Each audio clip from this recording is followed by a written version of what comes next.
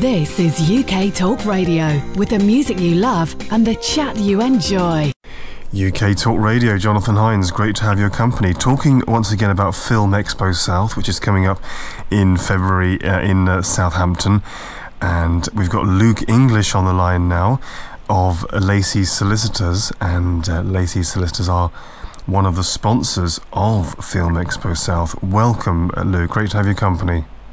Thank you, and good evening. Thank you. Now, you're a media lawyer, and you're part of Lacey Solicitors.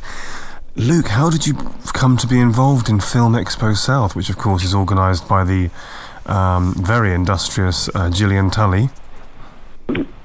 The story is this. 2 years ago, I was working for Sony Music in London. In my career, I've been fortunate enough to work for some of the biggest entertainment companies in the world. And a law firm approached me via LinkedIn to say, do you want to come down to the South Coast and practice media law down here? As I'm sure your listeners will agree, it's a lovely part of the world, and I thought, well, let's give it an opportunity. So I moved down here, and one of the first people that I met was Jill. To the South Coast. And she told me this idea of setting up the Film Expo South and connecting and networking with people in the film and TV industry sort of south of the M25. And I thought this is a fantastic idea. So the law firm that I work for, I approached them and told them and introduced them to Jill, and they said, yep, we agree, and we want to support her where we can. So the rest, they say, is history, but we're very pleased with this year's launch, and very much looking forward to next year. It's wonderful because it's a mammoth, colossal project, and Gillian has worked thousands of hours to get this together, and it's in its second year. Just tell us a bit more about Film Expo South, what it's all about. I know a lot of the clues are in the title. Well, as I said, it launched in February this year, and Jill's passion, as I said, is just to bring different people of different talents in the film and TV industry to one central space. So what was very good about the launch this year was that it's not just one, for want of a better word, genre or a skill set. There were people there that specialised in makeup and special effects. There were people there that specialised in filming with drones and cranes and camera work. Yes. There were very well-established directors for very well-known films. There was equity there, so you had the unions there being represented as well. So what people found very attractive to it was that actually, no matter what element you were involved in your film and television, there was a stand or a talk or something that would interest you, but also gave you new insights to the film and TV industry as a whole. Right, so it's there's everything there for anybody who's, trying to break the industry or wants to be discovered. It's almost too good to be true, isn't it? You can go there and you can meet everybody you might need to meet, and all come together in the same place. That's correct.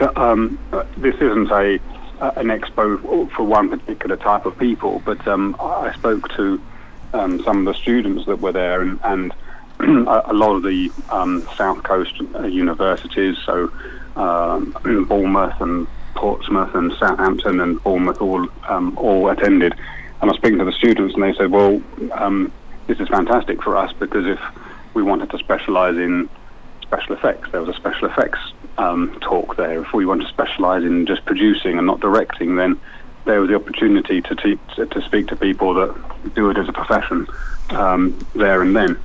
And that, I think, is what makes it attractive. That's right. Now, you're obviously a film man yourself, Luke, but you are a media lawyer by background.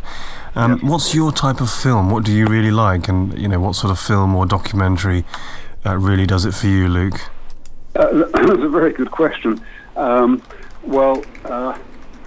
little bit left field, but my favourite film has to be, it's a little bit old now, one of Guy Ritchie's first films, which was Lock, Stock and Two Smoking Barrels. I'll explain why. At the time, Guy Ritchie was fairly unknown. It was an independent film, so it's always good to support independent film.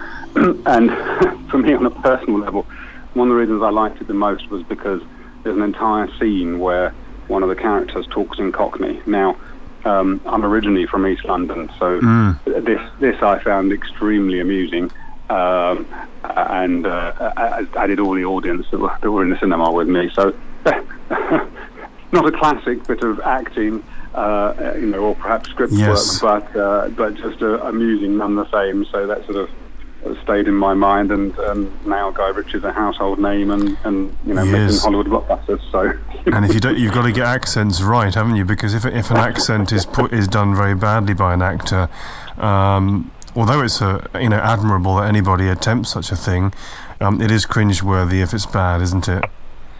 It is, and what I also liked about it is, and this is sort of something that independent filmmakers and early producers of shorts can think about. Well, it wasn't loaded with stars. A lot of the people in it were actually unknown actors at the time, and apart from Sting and Vinnie Jones, it was just an unknown cast, and yet became very popular. So sometimes it doesn't have to be late. You don't have to break your budget to make a film that actually goes down very well.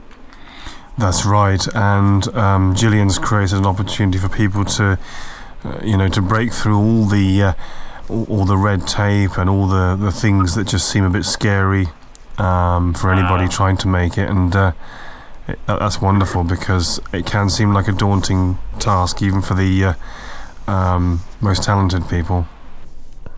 I recall one of the conversations at the event this year. There was a writer approached a producer, and they were having a conversation, and the producer said, "Well, you know what? We've spoken in person about some of your projects. Send me either your book or your script, and we'll see what we can do." I mean, no promises and no contracts there and then, but it's those sort of opportunities that everyone really, really wants. Yes, and the next one's going to be Friday the 3rd of February, the second Film Expo South, Friday the 3rd of February 2017 at the Ageas Bowl. That's Ageas Bowl, Southampton. That's SO33XH, and the website, quite an easy one, Film Expo South, one word, .co.uk. Thanks very much, Luke. I look forward to hearing how it all goes.